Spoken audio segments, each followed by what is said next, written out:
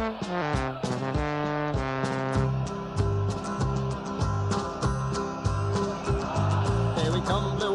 we're looking good, you'll be in for a fight, and we fight pretty good. Getting goals is our job, and we get goals good. Looking good, we are Carlisle United. Carlisle United, the team that's on the ball. Carlisle United, the team for one and all. You're looking good, and we're with you all the way. You'll hear us singing every time you play.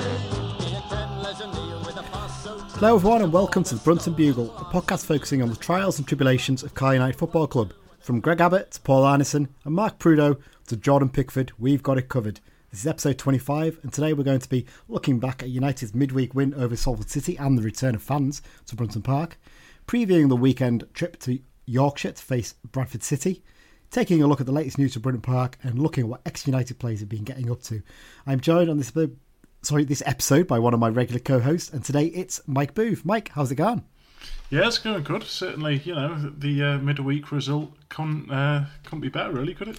Oh, no, it's brilliant. And the performance to go with it as well, especially with the fans being back, was fantastic. We'll obviously cover that in a minute, but it just was a really fantastic feeling to be back at Brunton Park watching football again. And I sent an email. I got the train back down to Liverpool after the game, and I had my laptop with me. I was doing a few bits anyway, and I thought I'll send an email. I sent an email to the Football Ramble podcast about how good it was to be back, and they read it out, and it was really nice. And a few people tweeted about it saying, that's how they felt about going back to the game. It's it's not just about the 90 minutes, about seeing people, and your usual routine and that kind of thing. So it really, really was fantastic. Yeah. Really quick one here. I'm guessing you know what the link is between the players there.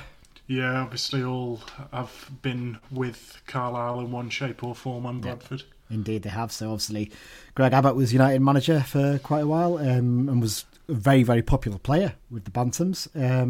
Paul Arneson had a short spell at Bradford. I think he was quite popular there as well. I think it was just after he left us, wasn't it? And I think he was quite well liked because I think they were back down in League 2 back then. Obviously in League 2 now, but we were above them in League 1. Yeah. Mark Prudo is a goalkeeper who, basically as journeyman as it gets as goalkeepers go. He played for dozens and dozens of clubs. And Jordan Pickford, I think we obviously all know about him, whatever happened to him. Yeah, exactly. I know. Exactly that, yeah. All right then, Mike, let's get straight into the news then. First one up, someone's been a naughty boy, haven't they? David Holsworth, the milk tray man, he's been charged by the FA. And it's not for leaving boxes of milk tray in the referee's room. No, it certainly hasn't been. So obviously we discussed, me and Dan I think it was, David Holsworth going onto the pitch after the Doncaster defeat, and it looked at the time like he'd spoke to Chris Beach, didn't it? And Beach wasn't very happy. It was hard to tell really from the BBC coverage. But turns out it wasn't Beach he was talking to, it was referee Scott Oldham, and he was having a chat with, and it's landing with a bit of bother with the FA. He's been charged with a breach of FA Rule E3. It is alleged that he used abusive and or insulting words toward the match official at the completion of the fixture, and he has until Monday the 7th of December to provide a response. I'll be honest, I was trying to rack my brains here. I can't think of any dodgy decisions in this game, can you? No, not really. I don't think I've ever been to a game and not been in breach of Rule E3, to be honest with you. But, yeah, there's games where there's been more alarming decisions, surely, but I don't know. I genuinely was just racking my brains thinking, was there any really terrible decisions given against us? And off the top of my head, no. I thought it was kind of referee where you didn't really notice him, which suggests that he's a good referee and just letting the game flow. And I don't think either team was putting any bad tackles in. I think was there 2 bookings in the game, if that, maybe? It's very bizarre that he was having a bit of a go at the ref. Maybe there was a reason why. Maybe he was told you shouldn't be on the pitch and basically told him where to go. Maybe that was what it was. I don't know. I don't know the details. I'm not going to speculate. Well, I just did, but But yeah, so it'll be interesting to see what happens with that. I suspect if he doesn't provide us ones and accepts the charge, he'll probably be banned from going to a couple of games. At least I would have thought maybe. You can always watch it on iPhone like the rest of us. But yeah. The next bit of news is, this is the most important one though, isn't it, Mike? The EFL bailout has finally been agreed. So a combined fund of £50 million has been set up, with £30 million to be shared among all League 1 and League 2 clubs as a grant. A further £20 million is available as a monitored grant for which clubs can apply. United will receive a minimum payment of $250,000. They will also receive a further amount from the 30 million grant package based on calculations of lost revenue from last season and this season. Really good news, this, isn't it? This is the kind of positive news we've been hoping for, and it's a big improvement by the sound of things from what we were being offered last time, which was, partly loans and things like that, and clubs are like, look, that's just going to kick the can down the road and cause us problems at a later point. It sounds like this is essentially, you're getting this, every club's going to get this fixed amount, the rest of it is going to be means tested, doesn't it? So it looks good news. Yeah, and it looks like there's no strings attached either from the outside, but it's quite cryptically worded as well. I mean, it was saying it was decided by Premier League shareholders. Now, what is a Premier League shareholder? Can you buy shares in the Premier League? Or I think it's similar to the way when a club joins the EFL, they get given a golden share. So Barrow obviously got the golden share this summer from, I think it would have been Macclesfield, I guess, maybe. Possibly Bury's golden share. Anyway, they get the golden share. And there's 72 shareholders essentially. I think it's probably the same in the Premier League. I think it's a corporate speak way of saying the Premier League clubs essentially.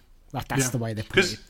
Because some of these other sort of deals that were mentioned, it said like the Premier League members, and then this time's the first time I've seen the word shareholders, which that was a bit weird. But maybe that's just me, to be honest, it's not written particularly. It's written in a very legal sort of way, isn't it, when you read it? It's not written to make it easy for fans to understand, essentially, which is not really great. You'd think ideally, with all the worries that clubs have had and things like that it would be good to actually make it easy for fans to understand what this means to them, really. And I mean, we're probably not going to go into too much detail on this, but Nigel Clibbins had some interesting comments on it, didn't he? I think, and he was talking about the fact, we have to look at it carefully and see what it does actually mean. From the outside, he seems to be suggesting it's pretty good, and he's mentioned the fact that obviously the allocation of cash has to be fair. It can't be giving a huge chunk to these clubs who maybe don't have massive wage bills and things like that. So, well, I mean, I'd imagine some of the clubs that are now still in Tier 3 and can't have fans in will maybe get more money. Possibly, from the more means tested segments of it, but who knows?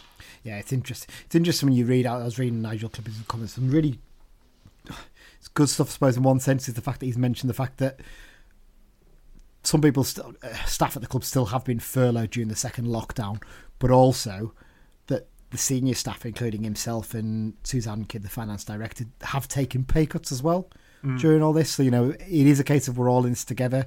We're not ripping anyone off. And we'll get into a club in the division above us in the X-Files bit about the way they've treated one of their members of staff, which is, on the outside, looking at it it looks pretty disgraceful, doesn't it? That one. We'll get onto that one later. But yeah, it's good news, seemingly, but the club are going to take a good long look at it and work out exactly what it means to them. But great stuff. There was a bit more about iFollow as well, but I think we'll cover that next week in next week's episode because we want to try and get other bits in today. So let's get straight into the match review bit then, Mike. Carl United 2, Salford City 1. Fans back at Brunton Park for this midweek clash, and United put in a real show with a dominant performance and deserved 3 points against big spending, but very underwhelming Salford City side, wasn't it? Yeah, definitely. I mean, we unanimously agreed at the start of the season, didn't we, that they were favourites to the title, and things haven't gone their way this season for one thing or another. But we can only beat what's in front of us, can't we? And it was another great performance. To be honest, we could have had more than the 2 goals. I think, was it Hayden with that chance that they somehow cleared off the line? Yeah, I think during the game they reported it as Bennett, and Mellish sort of flicked it on, didn't he? Scuffed his shot, and both Hayden and Bennett were waiting at the far post to put it in, and he sort of flicked it with his back heel, didn't he? It was a clever little flick, but it was a brilliant clearance off the line, to be fair. But no, you're right. It's one of those games that we really should have won a bit more comfortably. And that's the only real criticism you could probably pick up from this game, I think, really. The fact that we didn't get those extra goals. And maybe, if I'm going to be incredibly picky, that Beach maybe could have made a couple of subs a bit sooner, maybe, to keep the lads' legs fresh. It's but a bit of a running theme. Yeah, it's one of those ones, isn't it? But, the thing is, he also gets all the data, doesn't he, from the GPS trackers and things like that they wear, and heart rate monitors that tells him, what their fitness levels are like and if they're dropping off. So he's clearly happy with it. So maybe he's right to keep the one for a bit longer. I don't know, but But yeah, so it pushes us back into the playoffs because we dropped out because of Tuesday night's game. So Tranmere jumped above us, didn't they, with their win on their brilliant form they're still on. So it puts us in 5th place on 26 points with a +5 goal difference, and we're just 1 point behind 3rd place Exeter and 4 points off Newport in the top spot. It is so tight at the top of that table right now, isn't it? When you look at it, and I'm just looking at the table now, from 8th place Tranmere to 3rd place Exeter, 4 points separates them. Yeah, it's incredible, isn't it? And we're about just coming up to pretty much the 1/3 into the season point. The thing is, at this point, you're becoming very close to the halfway point normally. But obviously, we've got more games to cram in later on in the season as well. So yeah, it's. Let's get on to some of the talking points then. And this is one we've sort of vaguely covered a bit recently, but it's who needs the ball. I mean, once again, we were second best in possession, but it didn't really make any difference, did it? At the game itself, I would never have got the impression, maybe other than the last 10-15 minutes, that we had less of the ball than Salford. We certainly had a lot more chances than them. So. Oh yeah, definitely. And that's the key thing, isn't it? You know, the stats that matter. We had 23 shots, 7 on target. They only had 10 and 2 on target. Obviously, one of them's the goal. So, so it just shows you the big difference there. Once again, we're getting a shot off every 4 minutes basically in games, which is a really impressive statistic. In itself. Definitely. It's interesting. I think it was Ken Hullock from the London branch posted up a tweet from a website with an image from a website showing a table that shows the average position stats in the division, and we are 3rd bottom in that. I think Cambridge are pretty much down there as well. So it shows us and Cambridge have both got a game where we don't need to have the ball all the time. It's not about possession, it's about when you get the ball, using it well and being direct and getting forward, and we do that so well at the moment, don't we? Yeah, well, I think I read somewhere last season that Wickham had the worst possession in the entire Football League, and they got promoted. So, you know, you just got to be a well-organised, well-drilled side, don't you? That's the key fact in it. I mean, Salford are clearly a side who want to play with the ball a little bit, don't they? And you know, they're decent players, and you look through the squad. But I mean, they didn't get a chance from minute 1, did they? I mean, Callum Guy gets booked in the 2nd minute, and be honest, that was a ridiculous decision. He didn't actually catch the lad. The lad went down like he was shot. He was pathetic the whole game. That Arenade, I think it is. But that just shows from minute 1 we were in their faces, and we'll get onto their manager in a minute. But I mean, even he admitted that they just didn't have time on the ball, and we didn't give him that. That's the one little bit of credit he actually gave us during the game. But yeah. So yeah, that's that point covered. I think the next one, divine intervention. Nice little title for you there. I think it's fair to say, before the game, when we all saw the team out and there was a change in midfield, I don't think many of us would have expected Danny Devine to be making his full league debut, did we? I think we all felt Dean Furman would come in. Yeah. But, you know, Devine didn't disgrace himself at all, did he? And I think, obviously we'll get onto it in a bit, but with Guy suspended for the Bradford game, I think Devine will probably get another go. And, you know, he did nothing to say that he doesn't deserve that. Absolutely. I have to admit, he slotted in seamlessly. He didn't look like a player who was just coming in for his first full start in the league. He looked like a player who'd been playing there for weeks, really. And I was quite impressed. He drives forward with the ball quite well, and he seems to know when to release the ball as well. That's one key thing. Sometimes you find players like that, they just keep going and they don't think about, are you going to pick out a man out wide or are you going to play it down the middle? They just keep going and end up getting tackled. Mellish can be bad for that sometimes, but he's still very much learning playing in midfield. Yeah, he just looked like he'd been playing there for ages, and I've got a feeling he might get a run in the team now because he just looked. I do like Joe Riley. I do. I think he's got good qualities.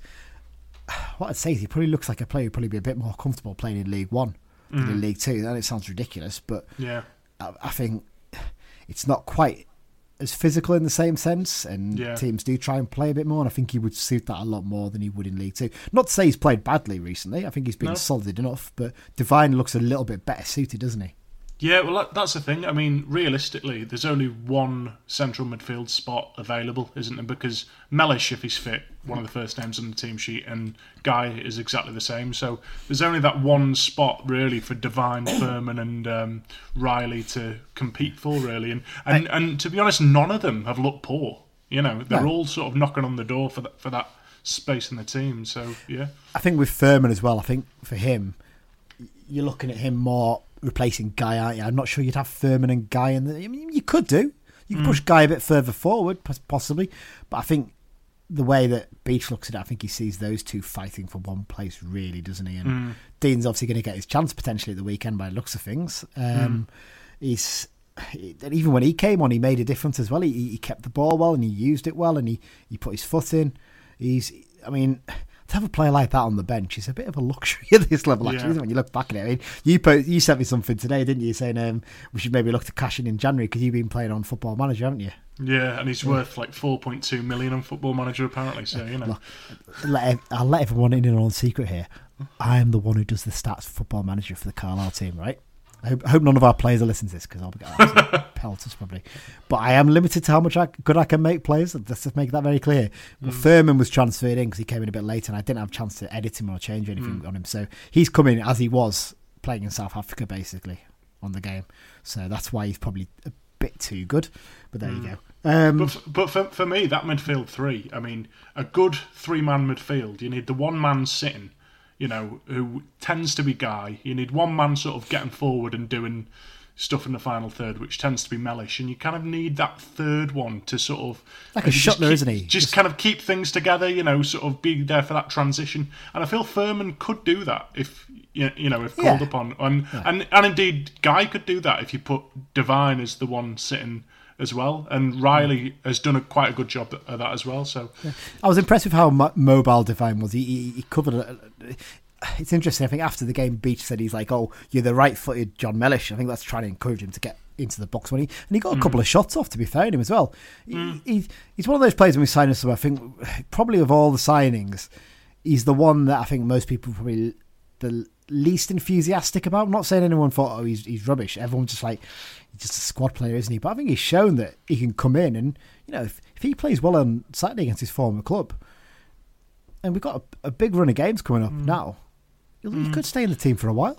Yeah, well, it's funny you say that about like enthusiasm for signings because we didn't really make many what you would call sort of marquee signings. There was a few that were sort of, no disrespect, the likes of sort of Riley, Tanner, kind of unproven in men's football. They played a little bit, even sort of, going back to last season, the likes of Callum Guy. He hadn't played a ton of men's football, and you're just thinking, who are these players? But I tell you what, we've built one hell of a team, and Devine is sort of a proven sort of football league player, wasn't he? Really, who sort of you kind of knew what you were getting a little bit more than maybe some of the other players. But they all seem to have paid off. Yeah. Well, let's move on then to another signing, one that came in much more recently than Devine, Rolls-Royce Bennett. So you might remember last season, Mike, and we had many chuckles about this, that David Holsworth described Christy Elliott as a Rolls-Royce player. Maybe one that's in the knackers yard by the looks of things, the way he's playing. Although he's doing quite well in Scotland now, by all accounts, and maybe just better suited up there. I could do all right in Scotland, I think. Let's not get hasty on that one. But, if he'd actually waited a year, he could have got that description right to describe Reece Bennett, because he's just been brilliant since he come in, hasn't he? I mean, I think it's one of those ones. Devine got the man of the match against Salford, and I understand why. Lad coming in for his debut, has a pretty good, solid game. You want to give him a nice confidence boost. I totally understand why you'd do that. I think there's an argument that Tanner was probably the best player on the pitch. But I think running him pretty close, Bennett was just everything that came to him. He was just so calm, so collected. The amount of times the ball came over the top and it came down, and you'd normally expect a big booming header away. And he either just played a nice little cushioned header down to Guy, or chested it down a couple of times to Guy, or even brought it down and brought himself out of the defence. He's just so good, and he's just far too good for this level, isn't he? Oh, definitely. He reads the game really well as well. And I think Rod McDonald's a little bit unlucky, really, because he was sort of playing pretty well. But when someone like, like Bennett comes available, you can't not want to sign him up, and he's been absolutely fantastic. I mean, we are quite well blessed in defence right now, aren't we, for players? I mean, the only position you'd maybe argue is that there's a slight question mark over, we've discussed this before, is left back. Maybe Nick Anderton's looking slightly weak. I don't think he's played particularly poorly either, to be honest. I don't think Jack Armour... I think the difference there is, I don't think Jack Armour's ready to push Anderton for his position there. Whereas I think on the right, Tanner knows that Joe Riley can drop in there and play a right back, and there's a slight bit of pressure possibly there. You're going to arguably that's only a second position for Riley, isn't it? So it's one of those ones. We are doing pretty well in defence, I think, in terms of centre-backs. I mean, Max Hunt, I feel bad for him. He came in as this sort of, like I said, maybe not marquee signing, but someone a lot was thought of when he arrived in January, and he's not really had that many chances so far, just because the way it's landed. We've got to get Bennett tied up, though, if we can, don't we? On a longer definitely. I mean, if we can get him till the end of the season, that's crucial for our promotion chances. I think we'll have done well if we manage to get him tied down, though. I mean, I've heard whispers that he's if it's a League Two or potentially even League One club, he's happy to stay. But I think he's got his eye on maybe a bigger wage at the top end of League One and potentially the Championship if he can. And you wouldn't blame him for that. Every player's got to take the best possible. He's 29 now. He's got to take the best possible deal he can. But at the same time, I'd imagine he's enjoying his football right now. So exactly. You never know. It's one of those ones, isn't it? It's one of those ones. Diabolical referee, and we've got to talk about this. It's strange because we, as a talking point for the games, we sort of briefly touched in some games on bad refereeing, haven't we? But we haven't really talked about an absolutely awful refereeing performance yet this season. Well, step up our old friend, Mr. Graham Salisbury. He's been around for donkey's years now, and he just hasn't got any better. The way he struts about the pitch, it just makes you want to... I better be careful what I say here now, but alongside his assistants, he was handing out cards like it was Christmas. Funny that, isn't it? That first booking for Guy was ridiculous. That set the tone. That was the biggest problem. He could have easily said to Guy there, because he didn't. If anyone watches it back, Guy doesn't actually catch the lad. He sort of just stops off, and he may have just knocked into him, but he's not gone in and kicked him or anything like that. He could have easily said to Guy, look, don't do another one of them or I will book you. And that would have been fine. That would have set a slightly lower tone for the way he was going to hand out cards for the game. But he was just straight in there, and you knew he was so happy to give it as well. It's just ridiculous. Just some of his decisions was really peculiar, weren't they? I mean, some of them, two of the bigger ones, were in our favour, you'd argue. Well, one of them obviously wasn't his decision in a sense. So the biggest one probably is the equaliser they scored that was ruled out for offside. When you watch back and you look at the free throw and the ball was played, it is incredibly tight. I can't 100% say he's onside. It looks like he is, but the camera angle can be a bit misleading sometimes. You really need a side on from the edge of the 6-yard box or the 18-yard box to actually see. I feel like if it was us scoring the goal, we'd maybe feel a bit hard done by. If it was us, I'd be furious about it. I really would, because it does look a poor decision. The other bad decision, this one was the referees potentially, was Mellish getting a booking. That was a pretty reckless tackle, that one. He almost catches him knee high and he sort of dives in. It's nearly 2 foot. I need to see it again because I haven't managed to see it again yet. But in real time, on the paddock side where it happened, me and Greg Bullman, who I was standing next to it again, sort of both looked at each other like, could be in trouble here. He's taken a long time over this. And I think once he took really long time before, he probably is given a booking here. But again, it's one of those ones, if it was against us, I'd probably be a bit unhappy that he hadn't been sent off. He just wasn't a good referee performance, was it? No, but I don't always mind if they're incompetent, but their incompetence kind of affects both teams. I've been a firm believer for many years that there's like a deep conspiracy at FA headquarters where they don't like the long journey up to Carlisle and they just try and give a lot of decisions against us so that we get relegated eventually. But Yeah, you wonder. I mean, he only lives in Preston, Salisbury, I think, doesn't he? And I think Beach was having a chat with him at half time. So when he came off, they seem to know each other fairly well because Beach is obviously from down that way. But yeah, I mean, I'd say the two worst decisions were in our favour, so we can't really grumble too much. But then there was a couple more, like I said, the Guy booking was ridiculous. Coyote getting booked as well, I think that was a ridiculous one. He barely touched the lad. And there was one where the defender, Clark, went into the back of Coyote and the ball went out and Coyote hadn't touched it.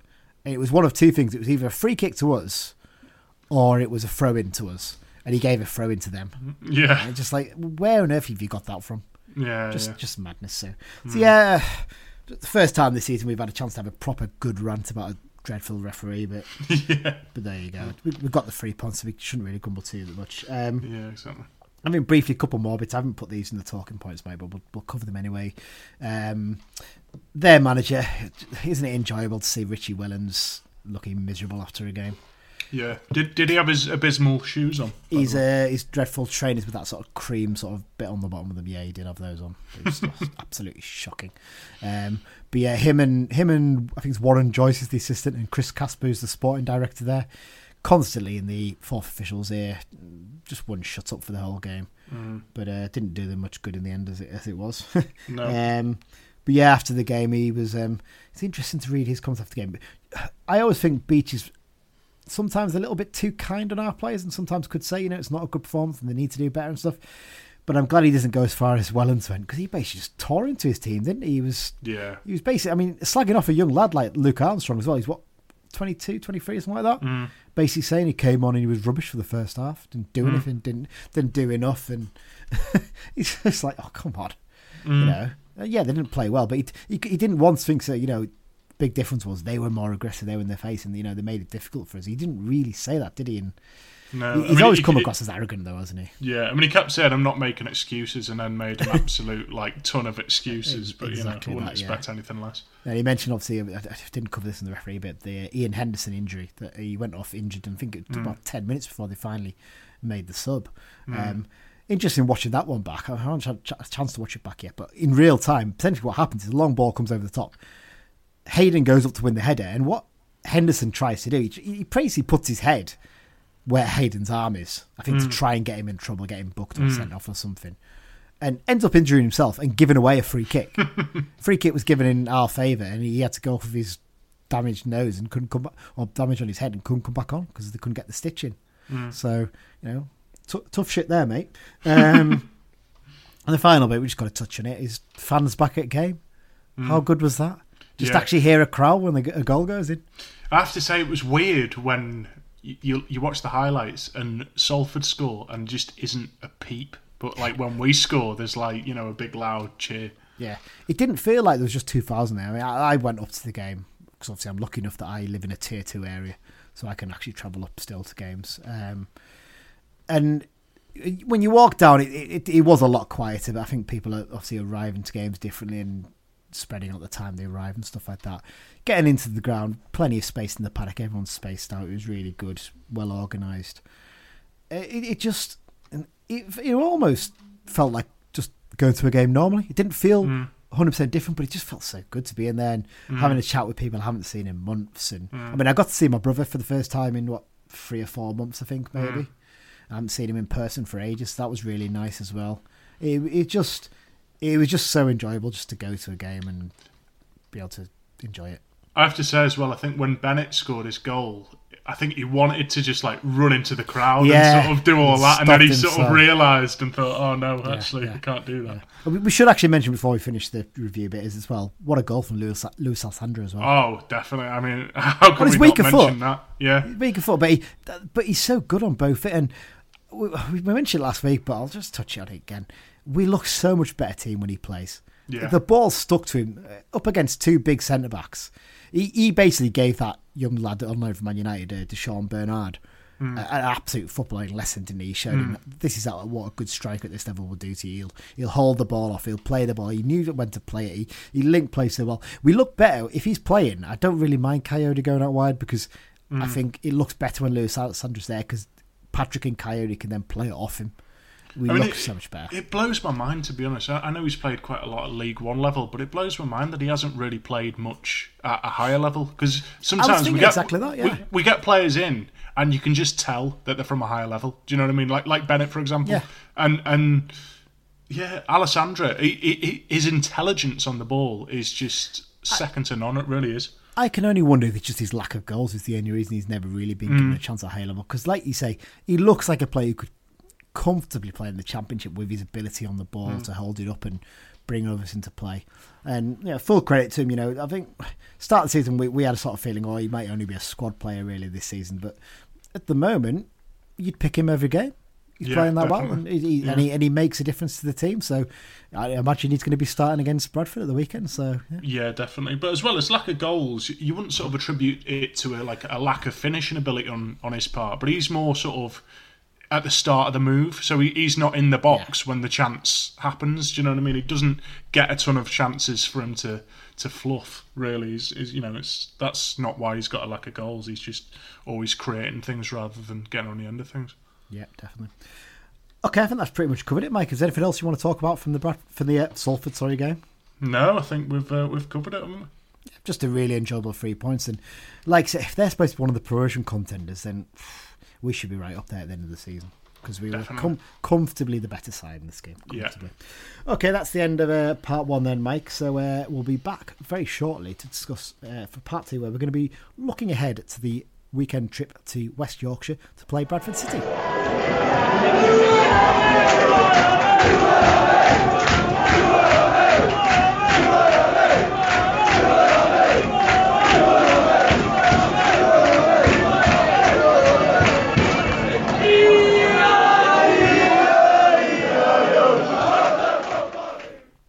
Okay, welcome back everyone. We're into part 2 now, and we're going to be looking ahead to our trip across the Pennines and into Yorkshire to face the surprise early strugglers in League 2, Bradford City.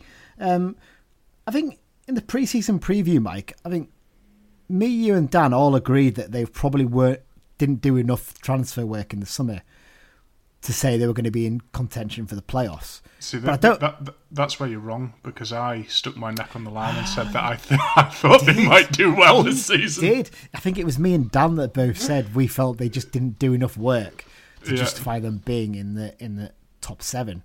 But I don't think even me and Dan would have predicted that they would have been third bottom after a third of the season. It's quite incredible how badly they've done, really. Yeah, well, I mean, there's some big names in the squad, even without a lot of recruitment. The likes of like Lee Novak and part of the summer recruitment, Elliot Watt, I thought would be a brilliant signing for them. Obviously, who we had last season, but what do we know? Yeah, exactly that. Well, we'll get onto their squad in a bit. We'll go through the usual routine on this one. So, some history and facts. It's interesting, this. I didn't realise this bit. So, Bradford City were formed in 1903 to introduce the sport of football to the West Riding of Yorkshire. Because predominantly, I think most people know this, that area is very much a rugby league area, isn't it? You've got your Leeds Rhinos and your Bradford Bulls and that sort of thing. Obviously, Bradford Bulls on a bit of hard times these days. Before they'd even played a game, they were elected into the Football League to replace Doncaster Rovers in Division 2. Incredible, that, isn't it? Most clubs start off, playing in your local leagues or in like North East League or the North West League or something like that. But bang, straight into the Football League. Obviously, there was a Bradford club before then, wasn't there? Because I think Bradford Park Avenue were a little bit older than them. Because they were in the Football League in the early years. But quite amazing that they went straight in, and they actually moved straight into their Valley Parade ground, and they've been there ever since. They've not had another ground, which is, again, quite... We've done these ones in recent weeks where they've played at 3 or 4 different grounds and had, years in the Cheshire League and stuff like that before getting up. Bang, they were straight into it, and they won their first promotion just 5 years after joining the league, winning Division 2 as champions. And then, incredibly, just 3 years after that, they won the FA Cup in 1911. That's just like a ridiculous turnaround in terms of success. They spent 15 years in the top flight, and then they were relegated back to Division 2 and then down to Division 3 not long after that. After bouncing back a few years later, they went back to the third tier just prior to World War II, and they remained in either the third or fourth tier for quite a while after that, until 1985 when they won promotion. But tragedy struck at their promotion celebrations that season. Because I think everyone knows the story about this if you're a football fan. A fire tore through the main stand at Valley Parade during the final game against Lincoln City. 56 fans lost their lives, including 2 fans from Lincoln City. Because I don't know if you know this, Mike, that there's a stand at Lincoln's ground called the Stacey West stand. And that's not someone called Stacey West. It's actually the 2 surnames. I can't remember the first names are. The first name Stacey and first name West. So the stand there is actually named after those 2 Lincoln fans who lost their lives in the fire. Yeah, so they lost their 56 fans lost their lives that day. Former United boss and Bantam's favourite Greg Abbott actually played that day. And I remember there's an interesting article, if you look on the News and Star site, if you can search for it. He talks about his experience that day, and it's quite a moving article when you read it and the experience they went through. And I think anyone who's done a bit of fire safety training at any sort of job has probably seen the video of the fire and how quickly it takes control. It is absolutely astonishing. It's one of the most heartbreaking things you can possibly see. Within minutes, the whole stand's on fire, isn't it? It's pretty harrowing. They finally made it back into the top flight in 1999 after a 77-year absence. They managed 2 seasons in the Premier League before being relegated back to Division 1, and what followed after that was quite a few years of financial hardship, and partly brought on by the ill-fated ITV digital era of the Football League, and we all remember that, wasn't it? And what an absolute mess that was. What I remember about that, funny enough, is that I appeared on ITV Sport in a Carl United fans team on a short-lived quiz show called Do I Not Know That, hosted by Simon O'Brien of Brookside fame. Simon O'Brien actually works in my workplace now. He's the cycling commissioner for the Liverpool City region. I keep meaning to go up and ask him, say, do you remember that show you did on ITV Sport? He'd probably say, yeah, I didn't get paid for it because I didn't know what ITV Sport were like back then. But we need to find video footage of this. I've never seen it. I've never seen it because, quite ridiculously, I went down to appear in it with 4 other Carlisle fans, including my mate Simon, who listens to this. He'll remember this. We got put up in a hotel one night. I think it was the Thistle Hotel in the middle of Manchester, a very posh one. We were only 15. I think it would have been 2000, 2001, around about then, maybe 2002. Anyway, we went down round about then, put up in this hotel, filmed over, I think, 3 or 4 episodes over 2 days. You're up against fans of other teams, and there's buzzer rounds, and then there's like individual rounds where someone goes up, whatever. Amazingly, you couldn't get ITV Digital in West Cumbria. So I've never seen it. I've never seen a recording of it. I did basically there's a specialist round where one person from the team goes up and does a specialist subject on something to do with the club. I think I did Carl United the previous season, basically. I mean, it would have been 2001. And stats to do with that, and I only got 2 questions wrong. I was really annoyed because one of them I knew the answer, and I panicked and said, I think it was something like who's made the most appearances for United that season, and I think I said Mark Birch, and I think it was Stuart Whitehead.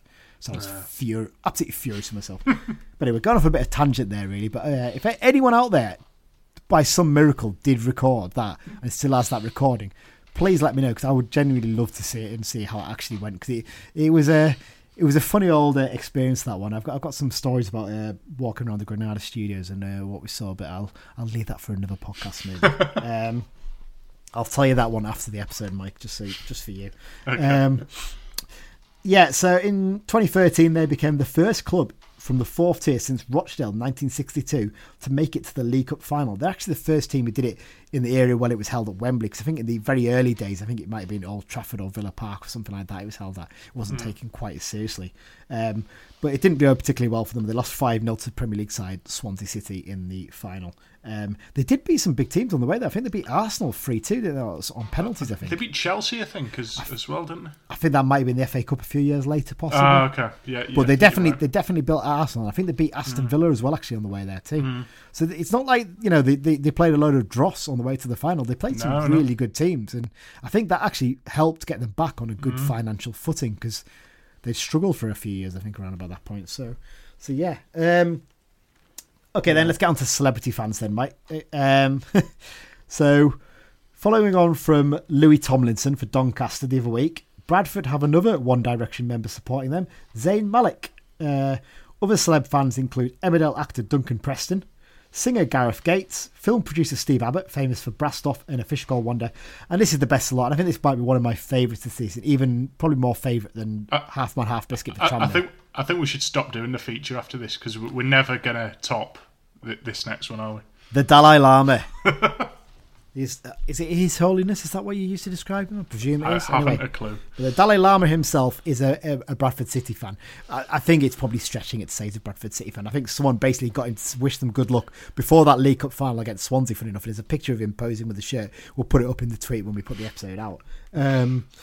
Didn't do them much good though. They lost 5-0 in the final, so clearly how close he is to the whoever the man upstairs is for the Dalai Lama, I don't know.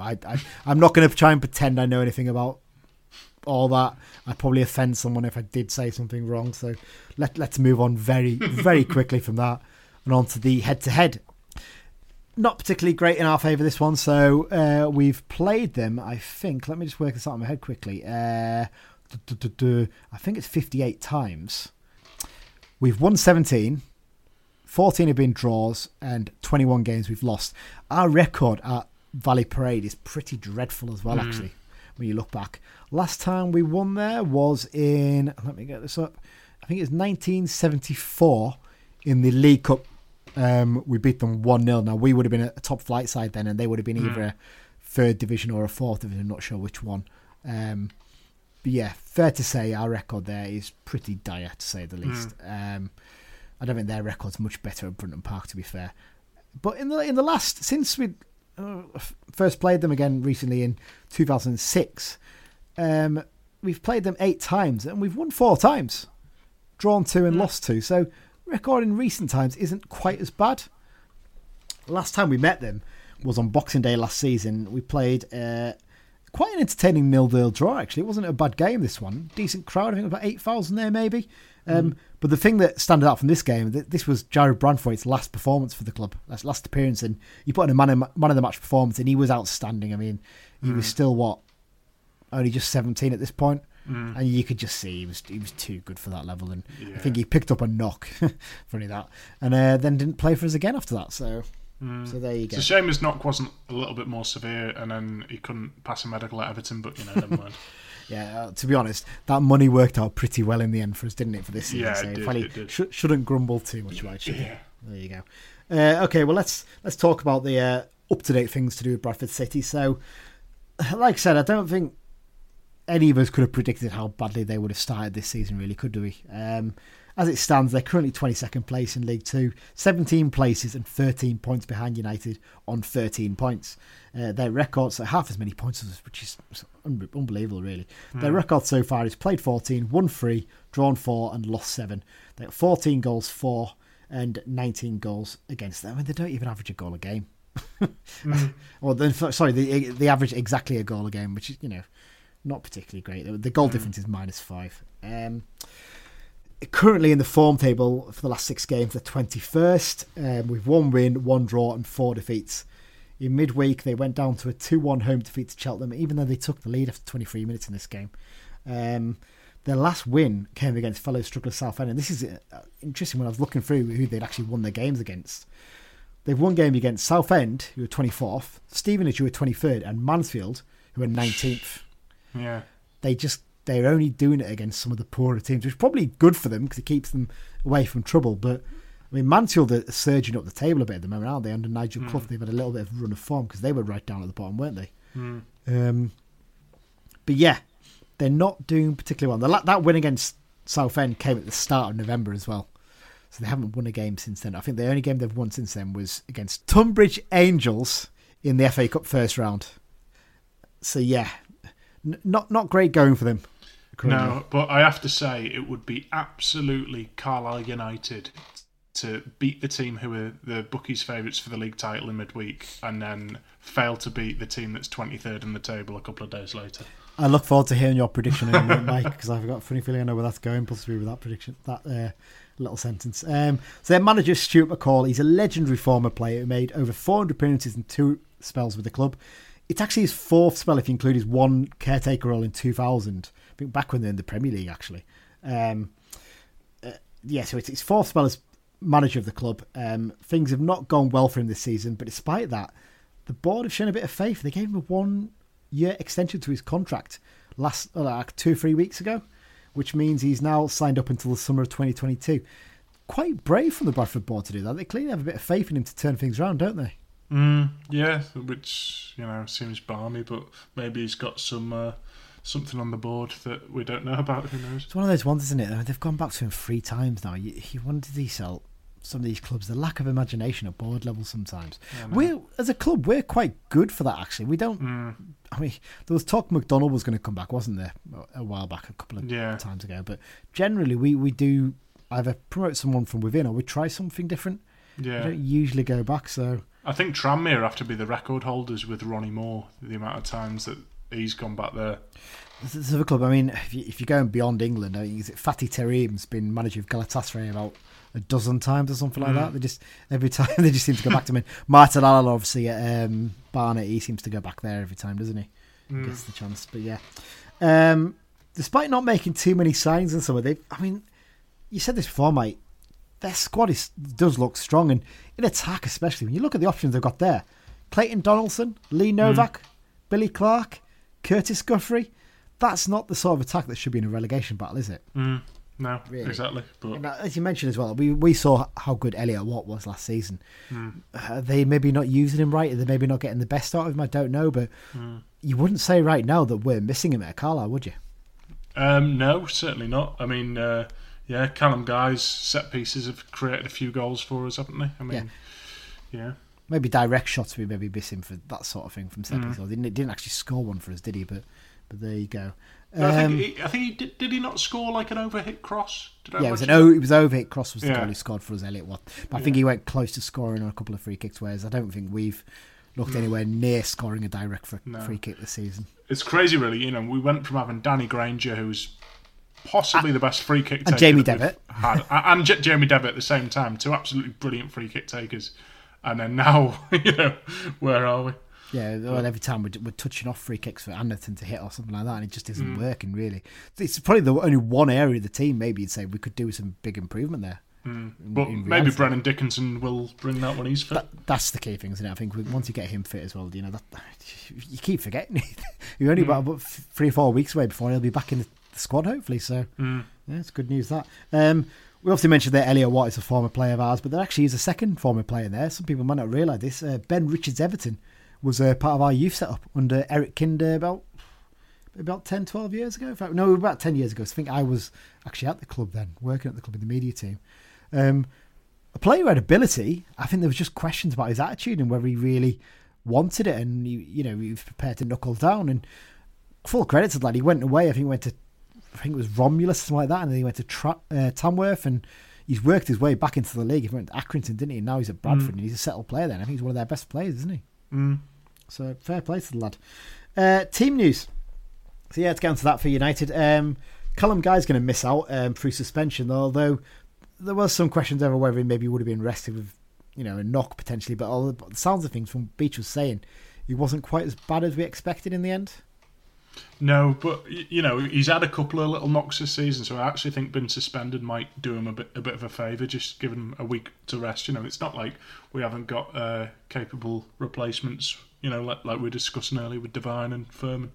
Yeah, absolutely. It's one of those ones, isn't it? It's a good opportunity in a strange way, but I'm sure he's a bit gutted guy because he's a former Bradford player as well, isn't he? And I think he would have liked the chance to show them what they're missing. I mean, we could have put a midfield out there of entirely former Bradford players, couldn't we? Riley, Furman and Guy, We could easily have done that. In fact, sorry, Riley, Furman, Guy and Devine. We've got 4 midfielders who all play for Bradford at some point. So and Patrick, obviously he's a striker, but I'm sure he'll be definitely able to prove a point in this game. Other than that, in terms of injuries, Rod McDonald, I think possibly next weekend it looks like he might be back for, hopefully.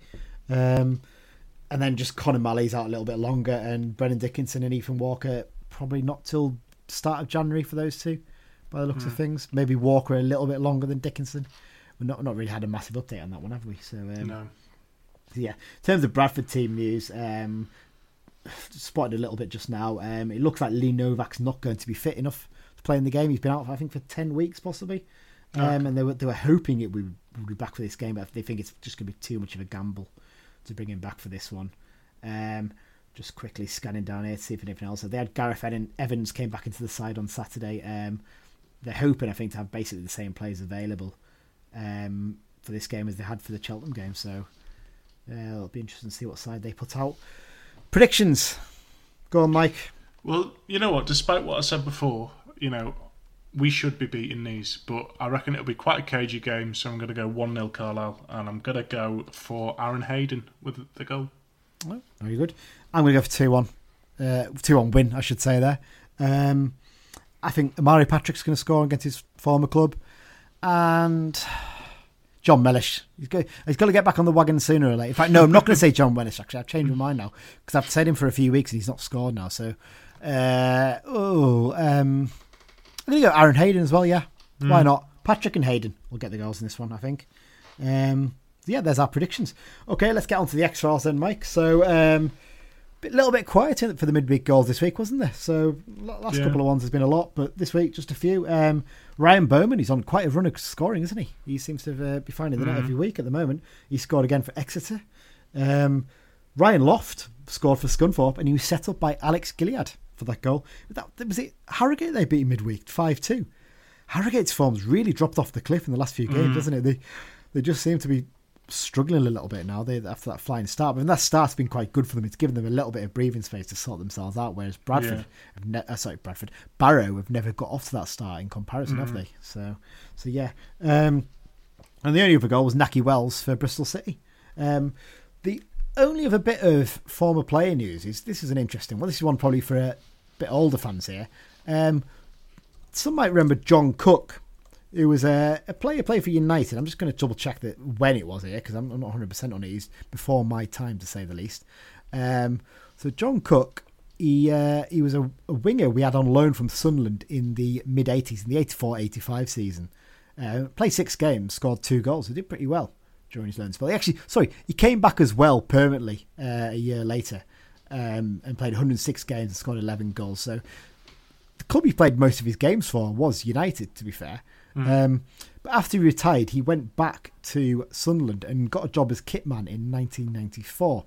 Now, he'd been in that role for 25 years, but then he was furloughed when the League One season for Sunderland was brought to an abrupt halt last season.